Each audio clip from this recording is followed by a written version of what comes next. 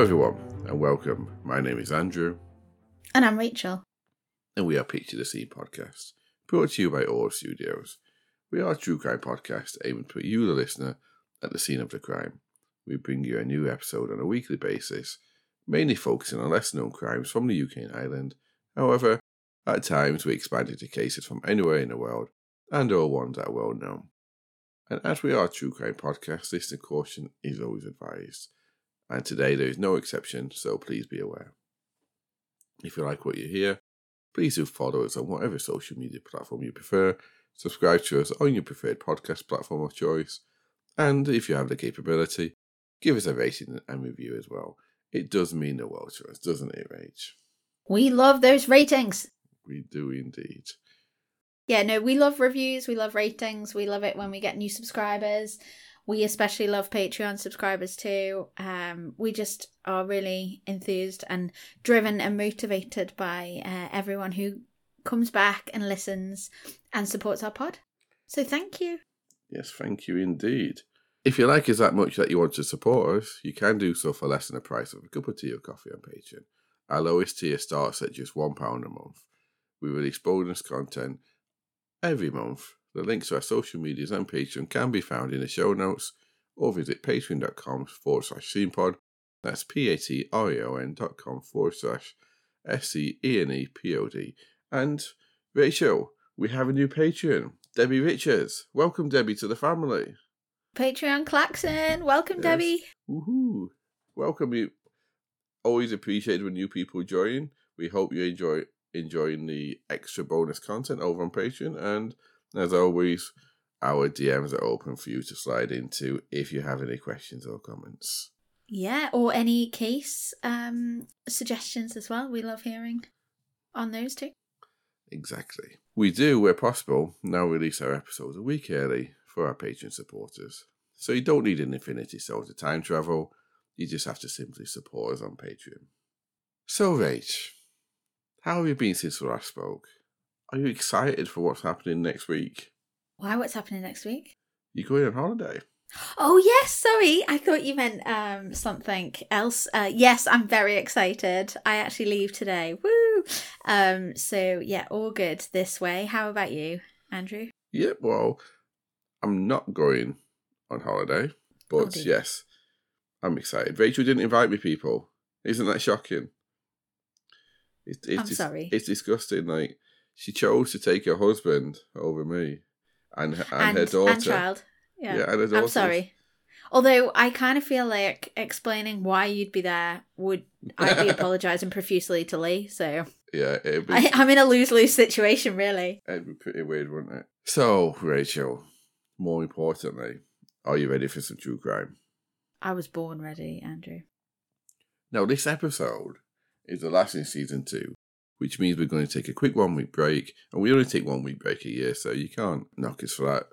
As Rachel just said, she's off on holiday, and I'm starting a new football manager save with Cheshunt, who are in the Vanarama League South. So I'm myself probably not going to be moving from the sofa much. Fun facts. Yes, fun facts indeed. And today I want to bring you a slightly different format of episode, one which I hope everyone will find as interesting as I did researching it. So as a podcast, the majority of our cases are in the UK, and despite London being by far the biggest city in the UK, we don't often go there, do we, Rachel? We don't actually. That's a bit odd, isn't it? Yeah. I mean, I think we've done a couple of cases in and around London. But interestingly, you'd think with it being like the biggest city that they'd be like heavily populated around there, but no. Yeah, no, I realised that. So I thought I'm going to try and correct that a little bit just for the end of the season, sorry. So I'm going to cover balance things out. Yes, I'm going to cover a whole year of homicide in London. Oh, wow. And that year I picked is 2000. How long have we got today? We've got about 5 hours. You're not going on holidays. I've done this on purpose, people, so Rachel misses a flight. But yeah, the year I've picked is 2018. Now, I picked that year because it's recent enough, but it's not too recent that some of the cases would have had a conclusion. Yeah, good point. And I guess as well, like, it's like sometimes when you look at like the late 2000s era, like in the last couple of years, it can be really tricky, can't it? Because cases are either they've been to court and they're maybe being like sentencing's being contested, or there's potential like for retrial and things like that. It's always like tricky ground, isn't it? It's so close. But then I also love doing the more recent cases because I feel like we have more information on them. Yeah. More stuff readily available to research. Yeah, it is. It's 6 of one and half a dozen of the other, isn't it? Yeah. So, yeah, and I picked the term, you may have noticed that I used the term homicide. And some of you might be thinking, well, that's quite an American term. But I picked the term homicide because it means killing of a person by another. Because if I had just picked murder, then it discounts the likes of manslaughter and similar charges. So homicide actually just means the killing of another, not a particular type of crime. And I absolutely love America, and I it's a nod to our American listeners as well, isn't it? It is indeed. It is indeed. And I always think about, we had a comment when we very first started, where you said you love America, and someone commented saying they love the UK, so you can swap with them. And I always keep that in mind because I was always so happy that someone left us a comment. So if that person's still listening, thank you, and drop us another comment. But yeah, don't you find it fascinating? Sorry, we will get into it in a minute, but don't you find it fascinating when somebody else is like obsessed with where you live, and you're like, oh, I'd do anything to like live in the States. Curse the green card system. But yeah, like, and then somebody else would be like, oh no, I'd love to live where you are, and I'm like, let's just swap. Let's actually just swap lives. Let's see how it looks. Yeah. Exactly. Yeah. That's anyone want to swap with me? Then I've got a very needy dog. But so it's also worth noting here, Rachel, that the Met Police, the Metropolitan Police, which is the London Police, counts the date of a homicide for their status as being the 24 hours in which the crime is reported to or coming to the attention of the police. So sometimes it's not actually when it was committed. Wow. I didn't know that. I did not know that either. I love it when you bring fun facts. Yeah, not so fun, but yeah. And so all we know, in London, there was 137 victims of homicide in 2018 reported.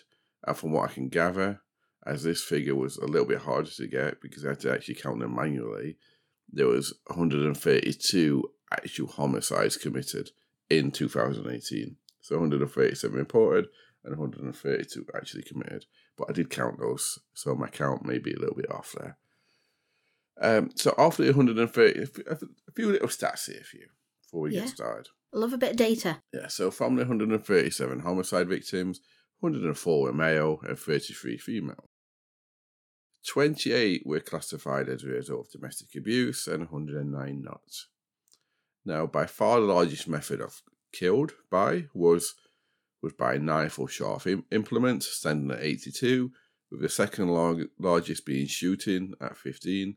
However, there was such a wide variety of method used, such as well as knife and guns, there were crossbows, baseball bats, heavy objects, strangulations, beatings with feet or fists, fire, car. There were so many different ways that people were killed. Lovely. Yeah. That's really like broad range. Yes. 58 of the homicide victims were black, 57 whites, 19 Asian, and 3 either other or not known. Now, there were all ages of victims, 5 of them being under 12, with the youngest just 11 weeks old, and 14 being over 65, with the oldest being 89 years old. So wide spectrum then. If you're wondering which borough in London has the most, Greenwich saw the largest number of homicide victims with 17 recorded. Oh wow. And is like the population of Greenwich like quite confined, like large? I don't know, to be honest. We've covered a case from Greenwich before. But, yeah. I don't know. But what about some of the stats for people who have been proceeded against for homicide offences in 2018? So, the term proceeded against is used by the police and it's what they use for statistics. So what they define it as is a person who had charges brought against them. So the accused basically, and the date is recorded as when they've been charged, not when the crime took place. So again, this might not be in the actual year. Okay. The people may or may not be found guilty, so they don't record that. They've been charged, so the CPA, the Crown Prosecution Service, deemed it to be sufficient guilt to find them guilty. So that's what they count people proceeded against. So it doesn't mean they've always been found guilty. So in 2018, 232 people were charged with homicide-related crime. So of those 232, 212 were men and 20 women. The stats around which race the people being proceeded against were self-reported, so what people classified themselves as, but 115 were black, 69 white, 18 Asian, 15 mixed race, with either 15 not recorded, other, or declined to answer. Now, all ages were proceeded against, with 4 falling under 14, with the youngest being 10 years old, and 6 being 65 or older, with the oldest being 78 years old. Wow. So within the London boroughs, unsurprisingly, since in my last stat, Greenwich saw the largest number of people proceeded against, with 17 recorded. So if you're a tourist, maybe give Greenwich a swerve. Yeah, I definitely would be swerving Greenwich, especially late at night. I'm sure it's a lovely area though. Don't. Oh, it is. Angrily. It's beautiful. It is beautiful. And definitely don't want to anger anyone, but the stats don't lie. But what I will say as well is, and like data can tell like many different stories, and like what we don't have for context there is, like the population of the area of Greenwich, which could be abnormally high in comparison to the other boroughs of London, when so likelihood is that the percentage of crime is going to be higher because the percentage of people living in the area is higher. Do you know what I mean? Yeah. It's also like socioeconomic status and things like that as well, isn't it? So absolutely. There's so many different things that you could look at. It is really interesting to call out these statistics, though. Especially like looking holistically over a year and looking at different buckets. Interesting how when they're capturing some of, certainly when you were going through the race like part, there was a could not identify, and I'm like, wow, gosh, that crime must have been so bad, like in terms of the body that was discovered, for them not to be able to determine the race of the victim. Like, that's just a bit nuts. And then on the flip side, when the criminals are coming in and being booked, or all of that data is being collected, people that would prefer not to say, like, or give information like that. So I'm always curious about, like, but because I noticed that you'd said that there was a certain percentage that failed to disclose their race, for instance. Yeah. Interesting. Yeah, that is interesting. You're right. It's just a few facts and figures, though, Rach, to help give some context, because we are all about cases on this show, so don't worry, people. I am going to get into some cases, but I can't obviously go into full detail or even brief detail on every homicide in 2018, 137. It'd be a little bit too long, the episode. Well, some of us have a flight to catch. We do, but I did want to go over some, just to put some human faces to those stats. So some of these may have more details than others. I haven't cherry-picked these. I just picked these at random. But I am going to totally contradict myself now by saying that the very first one I did cherry-pick. Because it was the very first recorded homicide in London of 2018. So I wanted to start with the very first one recorded. That's the only reason why I picked it. Okay, cool. So I love your honesty. No one would have known. No one would have known, no. And I'm reading these out also, the cases in date order, just because my OCD made me do it. The very first one is a Steve Navarez Jara. He was a 20-year-old piloting and engineering student who was attending a New Year's Eve party in Bartholomew Court on the Red Brick Estate, which is in Islington. Now, also attending, so this was actually on the 31st of Yeah. December. But the crime committed on the 1st. So also attending the party was 4 friends who went together. Daniel Lenner, who is known under the pseudonym Unknown T, and apparently he's quite a famous rapper. I haven't heard of him, but he's even appeared with Drake at the O2 Arena. I haven't heard of him either, but that doesn't say a lot. Yes. I know Drake's famous. There was also with Daniel was Rami Borland, Mohammed Musa, and Israel Ogunsika. Now, at some point, just after 3 a.m., so we are on the 1st of January now, Mohammed Musa, he began to grab girls. He was physically touching them, including slapping them on their bottoms, and he also, as well as the women, he was generally annoying people as well.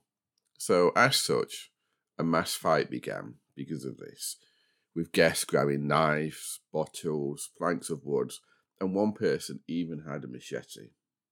Oh my God, at a New Year's Eve party? Yes. What is... What...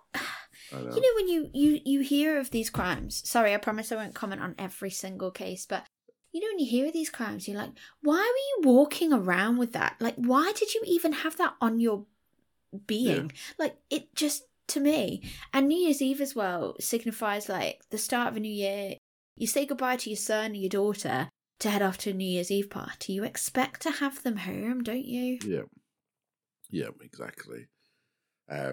Someone snuck it into the party, apparently. I don't know why. So Steve was a participant in the fight, and at one point he was actually trading punches with Musa.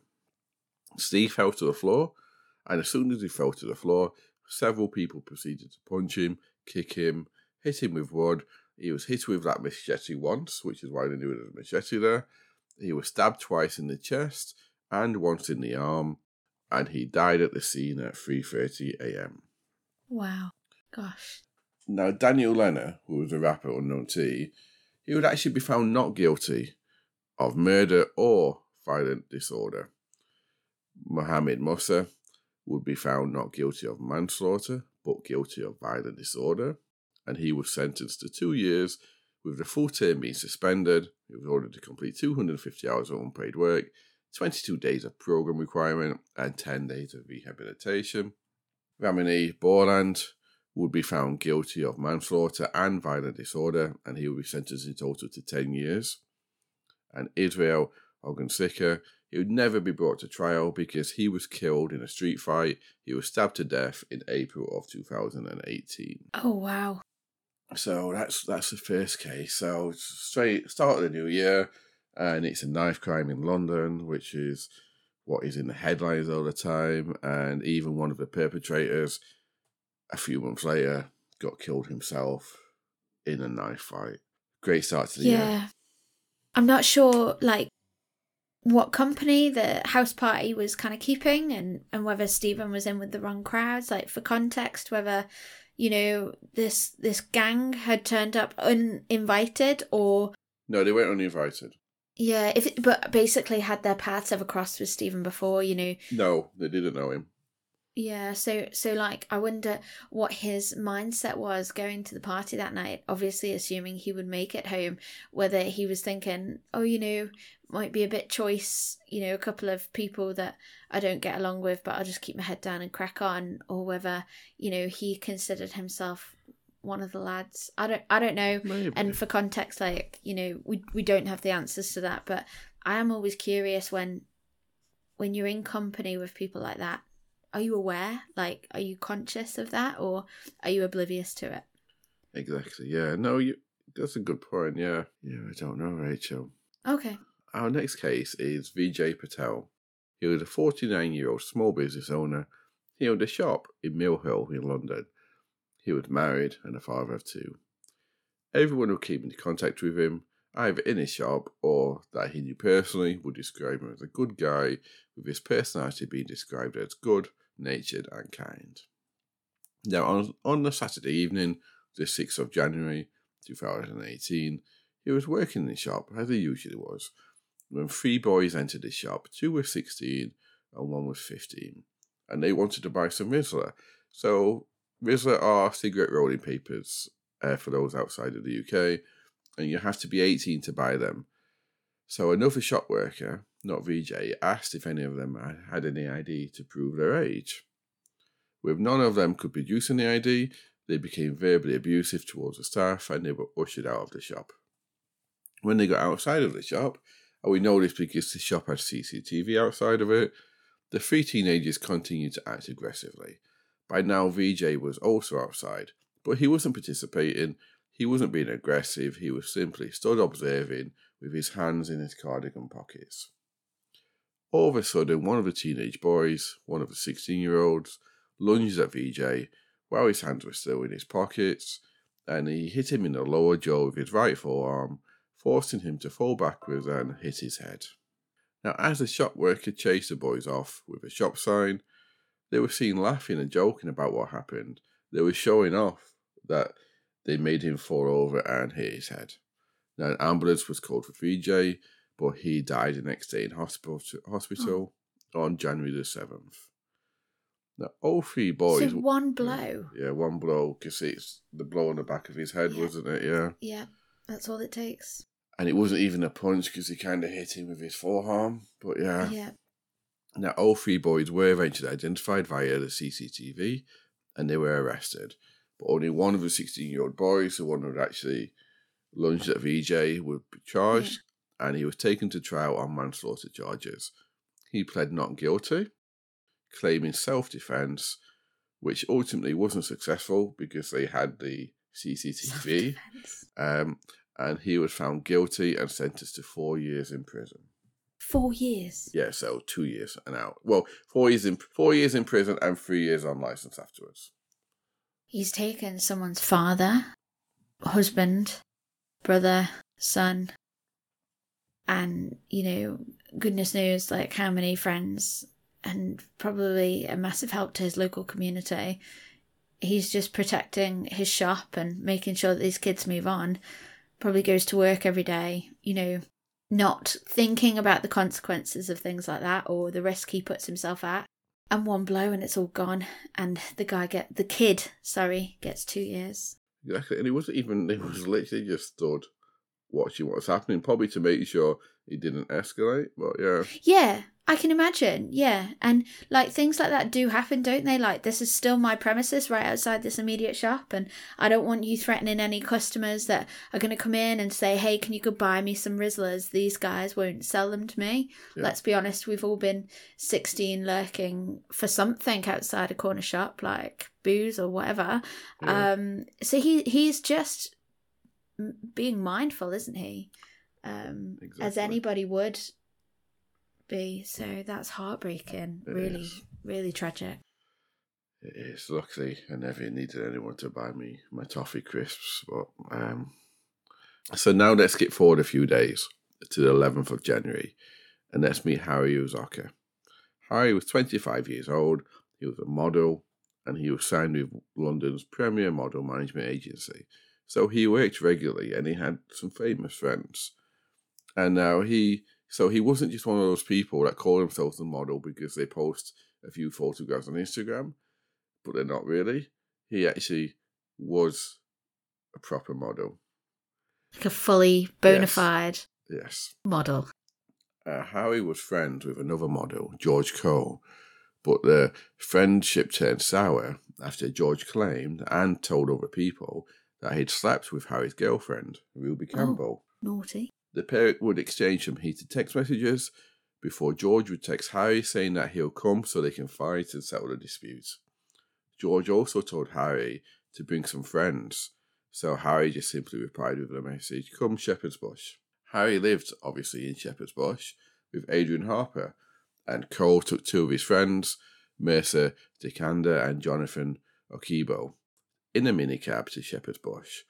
George and Jonathan had knives on them. George had at least 2 knives on him, and Merce had a machete. What is this? God! What is this with machetes? Like, you come for a fight as well. Yeah. But why? I mean, they're models as well. Are they both models? Yes. Yeah. So first of all, shouldn't be fighting because the face. But like, if you're gonna come for a fight, like. If you're going to come for a fight, like, fists, that's all, like, why these people feel the need to, like, is it threatening behavior, having a knife on you? Maybe, maybe it's, oh, I'm going to take it because I want him to feel threatened. But like, then that split second when you decide to use it changes everyone's life. Like, yeah, exactly. Oh, awful. Now, Adrian, Harry's housemate, he would admit, both him and Harry would have metal bars in them, from the dumbbells, they'd have those metal bars in them. They would just had them because they were expecting to be outnumbered, but he said they were also expecting a fist fight. Yeah, and that's the thing, like, I think in a fist fight you would expect that you might grapple for something around you, like, and not saying that I condone this kind of fighting either, but just some like heavy objects that you can hit people with again. But like, a stabbing is so much more intentional than finding something that you can hit somebody with and cause some bruising. Do you know what I mean? I do, yeah. Now, Harry actually was still expecting a fist fight, so while he was with Adrian actually stayed a little bit behind because of Harry's request, and Harry went to meet George, and a fight did take place. However, it was more like an ambush with George and his friends, with George eventually stabbing Harry in the heart. Oh, wow. Harry managed to stagger back to Adrian and tell him he had been stabbed before collapsing. Now, CCTV again would capture them chasing Harry and attacking him. I watched the CCTV. They even captured them just like afterwards, wiping the blood from the knife and walking off. But yeah, it wasn't nice. And a stabbing in the heart, that general area, that is again intent to kill. That's not, that's not self-defense, and that's also not, I want to warn him, so I'm going to stab him in the leg or something. That is pure hatred for him, isn't it? Poor Harry. Yeah, because the CCTV showed them chasing him and him running off and trying to get away, and then it showed two of them stopping chasing because George carried on and caught him. Yeah. But so George, Harry and Jonathan would all be charged with murder. George would admit to having two knives on him, but he would claim that Harry was the aggressor. And all three of them would plead not guilty to murder. George would be found guilty of murder and receive a life sentence with a minimum of 25 years. Wow. Yep. Merce. First decent sentence here. Yeah, exactly. Merce would be found guilty of murder and receive life with a minimum term of 22 years. Wow. And Jonathan would be found not guilty of murder, but guilty of manslaughter, and he would be given a 14-year sentence. Gosh, really made an example of those three lads, eh? Yeah. So our next person to look at is Syed Khan. Syed was a 49-year-old father of 7, and he worked at the A to Z furniture and carpet store in Ilford. Syed also worked with an Imran Mohammed, who was 31 at the time. Now, Imran had previous convictions for dishonesty. He was at the time an overstayer in the UK, his visa having expired, so he was there illegally, and Syed suspected him of stealing from the store. On the 24th of January, to avoid getting caught for stealing and potentially being deported, Imran attacked Syed with an axe, hitting him 12 times in the head, splitting his head open. He then used a shopping trolley, this was very late at night, to transport the body to a local cemetery, and that is where the body and murder weapon was found 7 days later. Mohammed, Wow. Yeah, I know, wow, hitting the head with... No, there's a sense again of calmness, premeditation. Sometimes when we're diving into the bigger cases and the story's building up, it doesn't seem so... I mean, the crime still seems pointless or preventable, but it doesn't seem so such an inconvenience, kill him, get it over with, hide the body. These are just seem so awful because pointless. Now, Mohammed would be charged with murder, but he would plead not guilty, claiming that it was self-defense, as Syed owed him money, and Syed also kept making sexual advances towards him. Oh wow! That's what he claimed anyway. And that's the other thing as well. Really bothers me. I mean, obviously, I don't know the truth in this particular case. But when people try and tarnish the dead, you know, the victim here, his family are suffering massively.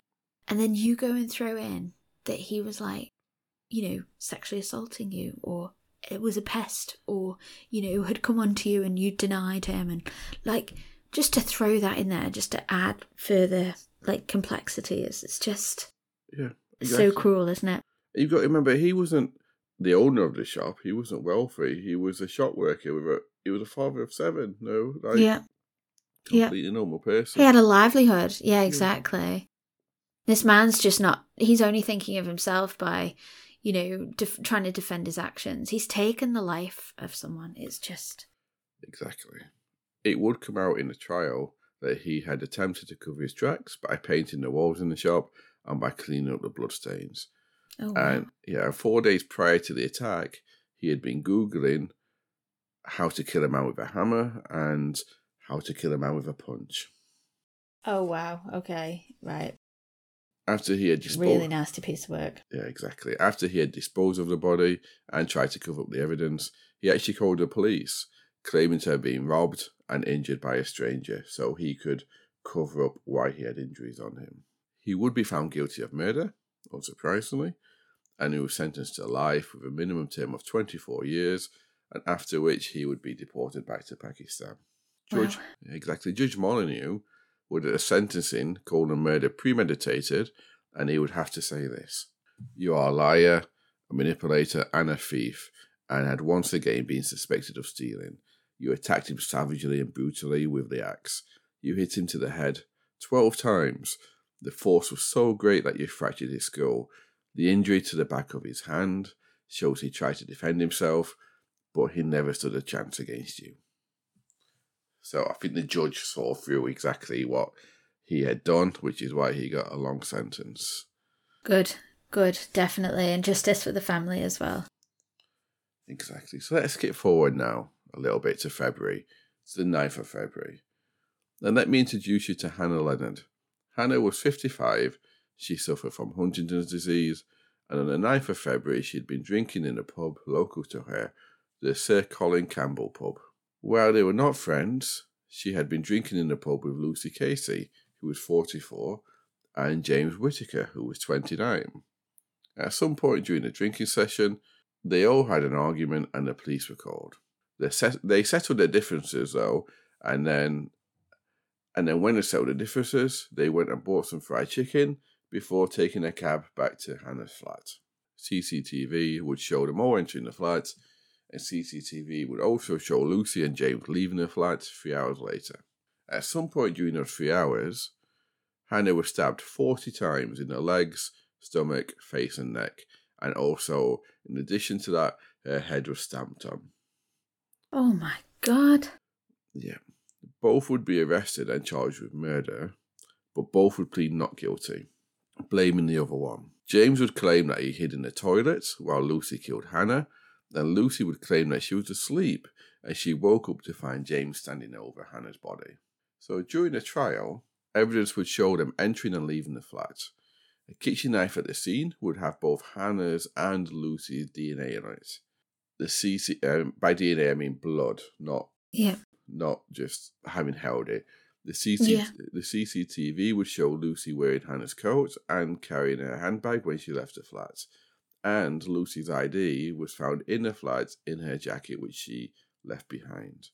Lucy's shoes would be found to have, remember, because someone stamped on Lucy's head on Hannah's head several times. Lucy's shoes would be found to have minute traces of blood on them, and a footprint on Hannah's head matched Lucy's shoe. James's footprint would be found in the blood at the scene, but no other forensic evidence would be found related to him. So James would be found not guilty of all charges, and Lucy would be found guilty of murder and sentenced to life with a minimum term of 22 years. And these people, they didn't even know her before they met her in the pub that first time. No, and again, like, what a decent sentence. Like, I find it really difficult to, like, comment on, you know, what somebody should get when they've taken the life of another person. And I feel like there is such a thing as a too low sentence, obviously. And what I mean by that is when you're talking about like single digit years and not really taking a massive amount of the person that's guilty, not really taking a massive amount of their life away from them when they've taken someone else's life. Like, exactly. But it's just like a moment in time, isn't it? But when we're talking like, 15 plus years, that's a long stretch, right? Yes. And obviously, like a lot of places in the UK, it's half for good behaviour, isn't it? But no, not on life. On life, it's a minimum term. Oh, is it? Right, yeah. Okay. But still, when you're looking at those sentences that are over 15 years, it feels like that's at least a decade of your life, which is always significant. And then some, like, there's obviously a good amount of time there for the family to grieve and feel, like, safe and that justice has been done as well, so... Exactly, and even if you think about that last case with VJ, or last couple of cases back, where the boy got 4 years of manslaughter, so he would be out in 2 with 3 years on licence. I didn't mention it, but because I didn't want to go into too much detail on all the cases, but like he, for example, he already had a curfew on him, which he was breaking by being out because he had several violent incidents in the past, including attacking a teacher and punching a teacher. So when you put that into context, was any of that taken into consideration in his sentencing? No. And that's the injustice that's done here, isn't it? Yeah. Because the argument should be he should not have been out that night, and therefore he was breaking technically breaking the law being out that night, and he'll be out. He'll be out before he's when he's 18, and he'll be off his license when he's 21. Now, our next case is Bulent Cabela, who was 41 and a father of 3 on the 12th of February.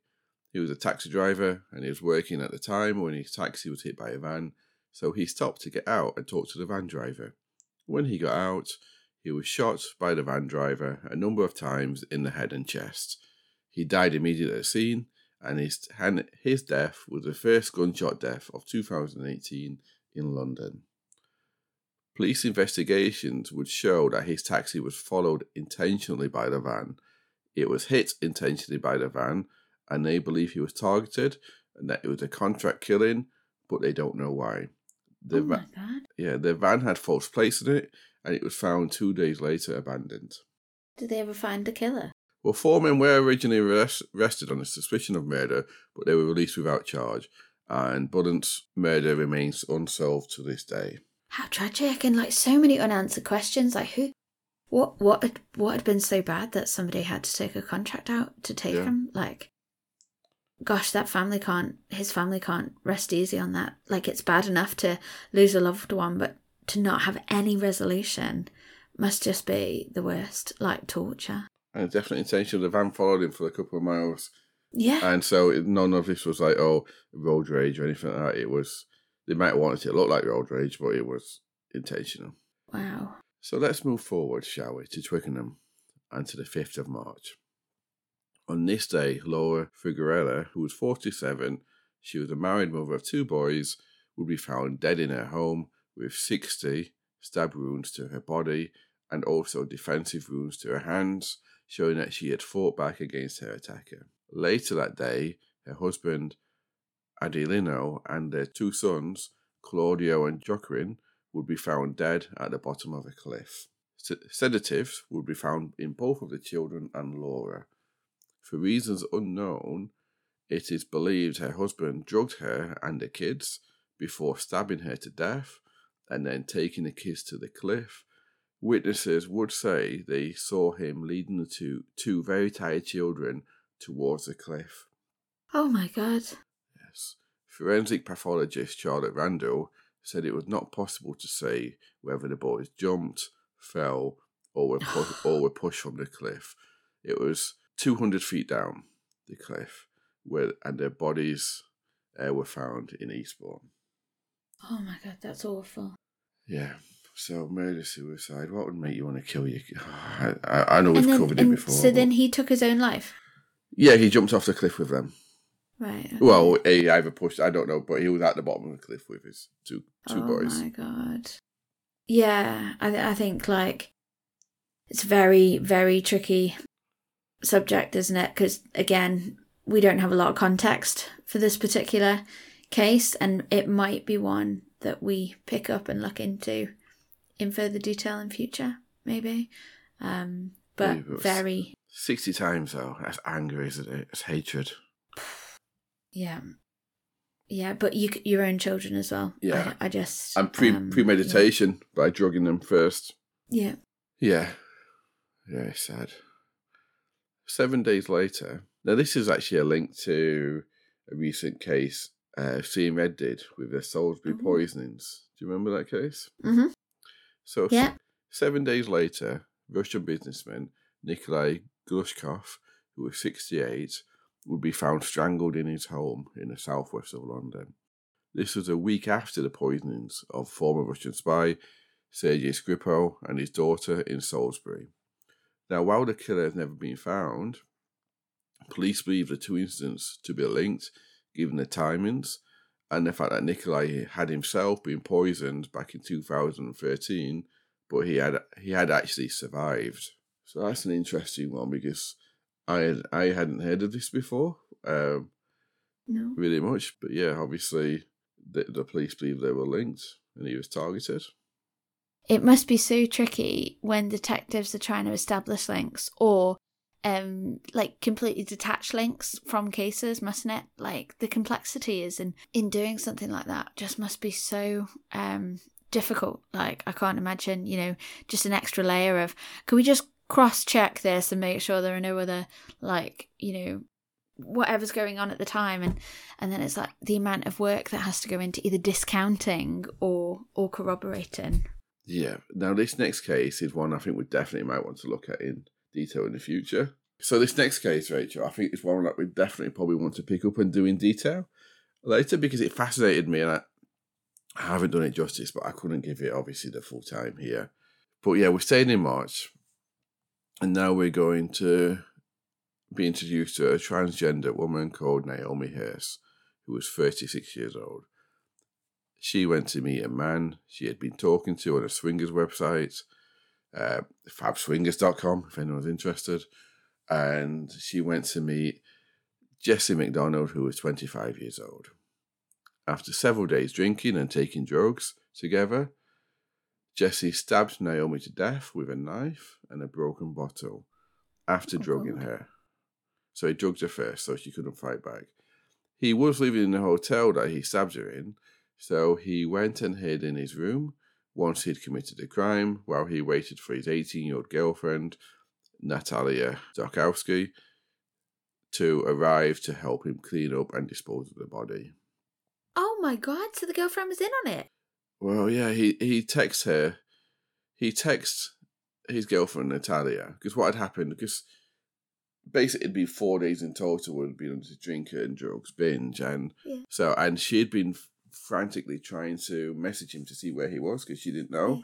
So he texted her when to come by, and he said to her that he'd become addicted to a drug that he didn't know, and somehow he had a massive black guy who was dead and a drug dealer on his floor. So that's how he sold it to her. Now, obviously, it was a transgender woman who had been having sex with for days, but he told her it was just a black guy who was dead. Wow. Now, she did arrive and helped him clean. And while they were cleaning, he texted his parents to tell them he'd been kept chained up for 4 days and that he'd been drugged and raped. Now, at some point during the cleanup, they couldn't dispose of the body because the police actually found the body. Oh. Jesse and his girlfriend were both arrested. He was charged with murder and she was charged with perverting the course of justice. She pled guilty and he pled not guilty, with him sticking by his story that he was the one who had been drugged and raped. Natalia was sentenced to 2 years suspended in prison. Well, 2 years, but suspended, so she never went to prison. 150 hours unpaid work. And Jesse was sentenced to life with a minimum term of 20 years. Wow. So, yeah, I think that's what is such an interesting story that I think maybe that's one either me or you should pick up on. I haven't done that justice at all. Yeah, I have a lot of questions, and just conscious by the fact that you said that it might be one that we do pick up on the main show. Like, I'm not going to ask them now because I'd either prefer to hear about it or to, you know, present it myself and kind of answer them. So yeah, we'll stick a pin in that one. Okay, Grant. So let's skip forward now to May. And I usually try and say at least unbiased at the beginning, but I'm not going to now. I will introduce you to a horrible, vile man, Rachel. Oh.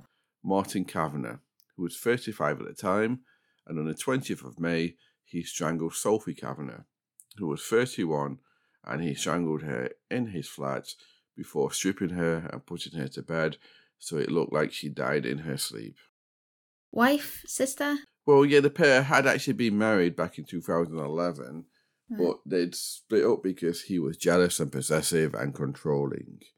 Well, sounds like he didn't get over that. He, however, like you say, he, however, couldn't accept that the relationship was over, and he continued to try to control her in many ways, as he was unable to accept the marriage was over. One of the ways was that he discovered Sophie was using Match.com, a dating website, to try and find a new partner, and so he worked out her password, and he accessed the account, changing details so she'd never get a date. Oh, God. And that's just one of many things. In the week leading up to her death, he was bombarding her with messages, and he was offering her £100 if she let him sleep with her one last time. And every time he asked, she refused. 4 days before he killed her, he messaged her saying, "You have broken, shattered, and ripped me to shreds." It's always about them, isn't it? It's always about them. Oh, yeah. Yeah. They're the victims, aren't they? I mean, the relationship broke up because of him. It sounded like it was definitely a controlling relationship and probably abusive, but she did this to him, apparently. So the day before the murder, she agreed with him that she'd go to a wildlife park. And, we hear this, but I think it's sometimes just for some peace and quiet, isn't it? Say, yeah, okay, I'll go to this public place with you because it will shut you up messaging me, give you some peace maybe. And that's the thing, like, absolutely. They're thinking, I know this person. I know that if I just give in to at least one request, then it could calm down for a couple of days. Yeah. And she's probably thinking wildlife park, it's going to be kids, families, other people around. And plus, like, he may have put the charm and affection on where she thought, gosh, maybe, he has changed. Like, a lot of these people coming out of these coercive, controlling relationships, they want so bad for their other half to change and be that person that they fell in love with once upon a time. Do you know what I mean? Exactly. And they had a child together, so she would have wanted maybe to keep some sort of context for the kid. Yeah. But yeah, ultimately, the wildlife park was the excuse.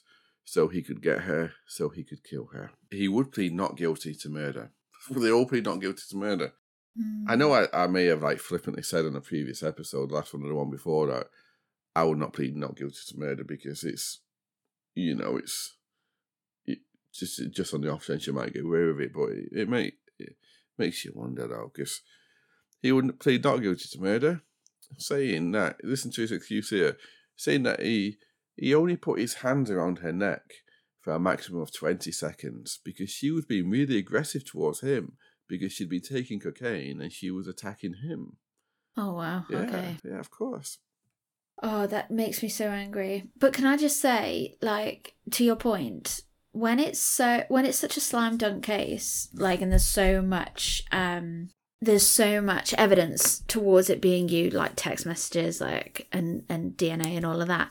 Like, you, by pleading guilty, first of all, you get a reduced sentence, don't you? It's a percentage off your sentence. Yeah. But second of all, you're not putting that family through the absolute pain and suffering of, because I imagine that the court would have had to hear all the accounts of her abuse that she suffered at his hands to build that picture of him, being such an awful, vile, horrible human being, as you put it. Yeah, exactly. And there was 2 points to that. Firstly, that's why you hear so many times the cases where and they pled guilty on the first day of the trial or the day before the trial, because what usually happens is they plead not guilty, and then just before, when all the evidence is obviously available to everyone, the barrister normally goes, you're gonna get found guilty here. Plead guilty, so you get. I think on the first day of the trial, then it's 5% off or something like that. Plead guilty, so at least you get this time off because you're going to get found guilty. So that's what happened then. But the second part is, and I think he wanted to, because let me read what he wrote something after he killed her. It was revealed in the trial that he wrote on a notice board in his home, and this message, and this kind of alludes to what you were saying, his thinking. So he put this because he was blaming her. You know who you are, so to you I say fuck you, and I really do love you. She deserved it. So yes. Wow. He would be found guilty, unsurprisingly and thankfully, and he would be sentenced to life with a minimum term of 15 years. So everyone's probably thinking, Rachel, my word, he's in May. When is this going to end? There were many more murders that took place, including one of a poor woman who was believed to be 50. No one knew her real name apart from the man who killed her because she was his wife. No one had a photo of her, and she was buried under the name Karen because that's what people knew her by, but they knew that wasn't her real name. So her killer, who was found guilty, by the way, never said what her name was or real age or even provided a photograph. Oh my goodness. Yeah, so that was like a little bit depressing. But the last one I want to talk to you about, and I did pick it as a random, which is why there's so many at the beginning of the year. It wasn't by choice. But the last one I want to talk to you about is the murder of heavily pregnant Sana Mohammed, who was 35 and a mother of 5, with one on the way because she was heavily pregnant at the time of her death on the 12th of November 2018. Sana was married in an arranged marriage on her 16th birthday to, now I may get this name wrong, but I don't really care, Ramanoj Umafao Alej Ado. Let's call him Ram. Yeah, we'll call him Ram. He was 30 on their wedding day, and it was back in their home country of Mauritius. Hang on, he was 30 and she was 16? Yes. Oh my God. They both moved to the UK, but in 2012, their relationship broke down after Sana jumped out of a bedroom window, breaking her ankle. Wow. Now, she said she did so because Ram had been staring at her while sharpening knives, and she was afraid for her life. Oh my goodness me. Yes. In 2013, he was cleared of attacking her, and the judge at the time directed the jury to acquit him on attempted strangulation related to that incident. She did, however... What a horrible man. Yeah, she did, however, successfully get a non-molestation order against him, which should have prevented him from going within 100 metres of her home in Ilford. Now, that order was still in place when she died, so obviously it didn't prevent him going within 100 metres of her home. She had three children from that marriage, but she went on to marry again and had another 2 children and was expecting their third. Since their split and divorce, he had been plotting his revenge against her, and he'd spent £500 on 2 crossbows online, which he had stashed near her home, and they were discovered in March of 2018 by a neighbour of Sana's before he could use them. So when they were discovered and he'd lost them, what did he do? He went online to buy 2 more, and he continued the surveillance of her and her house. The crossbows and bolts he bought online didn't require a license, so there wasn't any checks that needed to be done. Oh, that's awful. Yeah, so on the 12th of November, so this was in March. Before March, he stashed the first ones. November when he killed her, so that's 8 months, like, planning and preparation. That's so bad. On the 12th of November 2018, he took up position in Sana's shed, armed with 2 crossbows, a knife, duct tape, cable ties, and a hammer. Oh, jeez.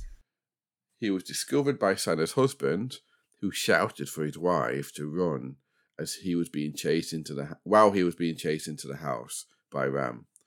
When he got into the house, Ram that is, Sana couldn't move easily due to her condition because she was heavily pregnant, and he discovered her on the stairs, going upstairs to hide.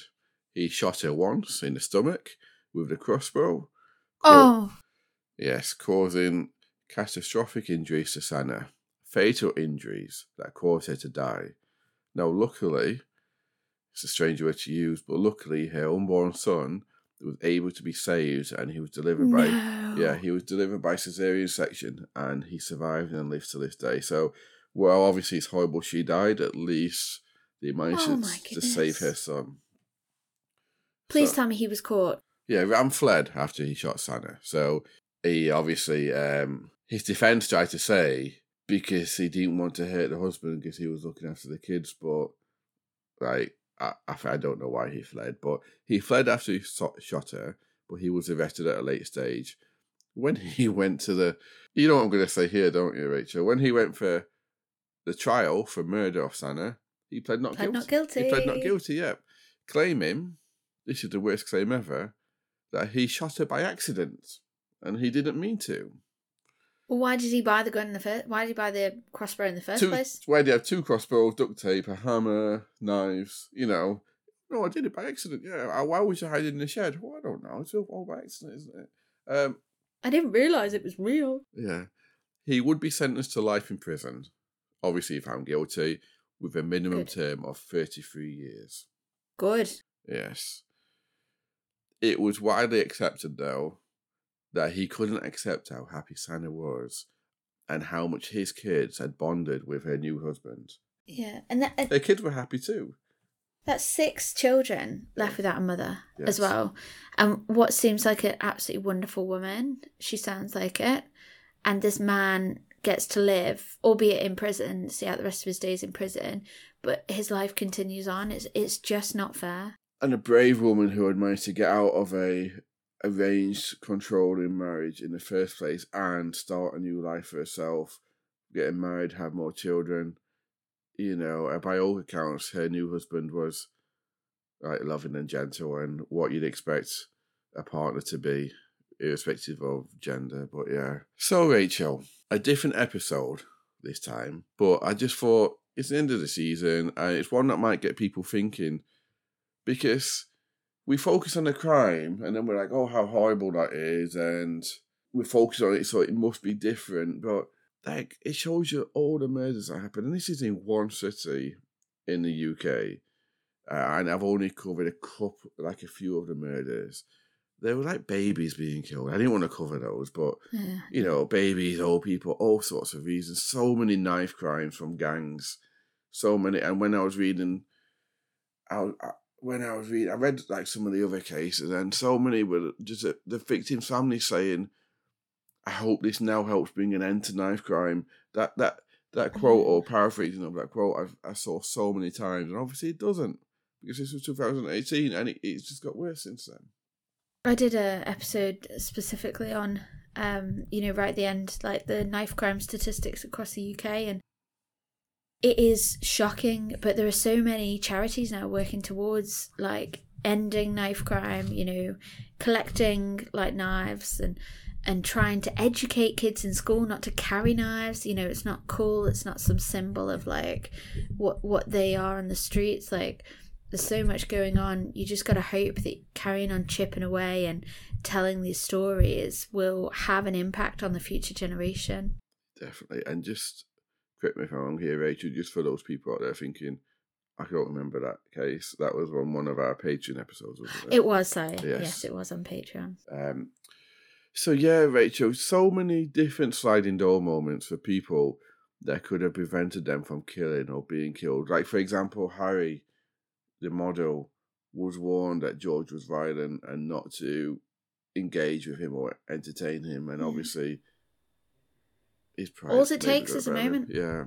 That's all. And do you know what? I think so many of us have just faith in humanity that it won't come to something, so violent. Exactly. So we're off on our 1 week break now. Rachel off to sunny climates and I'm off to play Football Manager. So we're back on the 9th of May with a whopper of a story. And actually, it's definitely my birthday we're back. So feel free to drop me a line saying happy birthday. But Rachel kicks off that season 3, with a bang. And a story suggested by one of our patrons, Ant. So Ant, he suggested it a while ago, but it's finally coming. So until then, please do stay happy, and we'll be back before you know it. Speak soon, guys. Take care. Bye. Thank you. Bye-bye.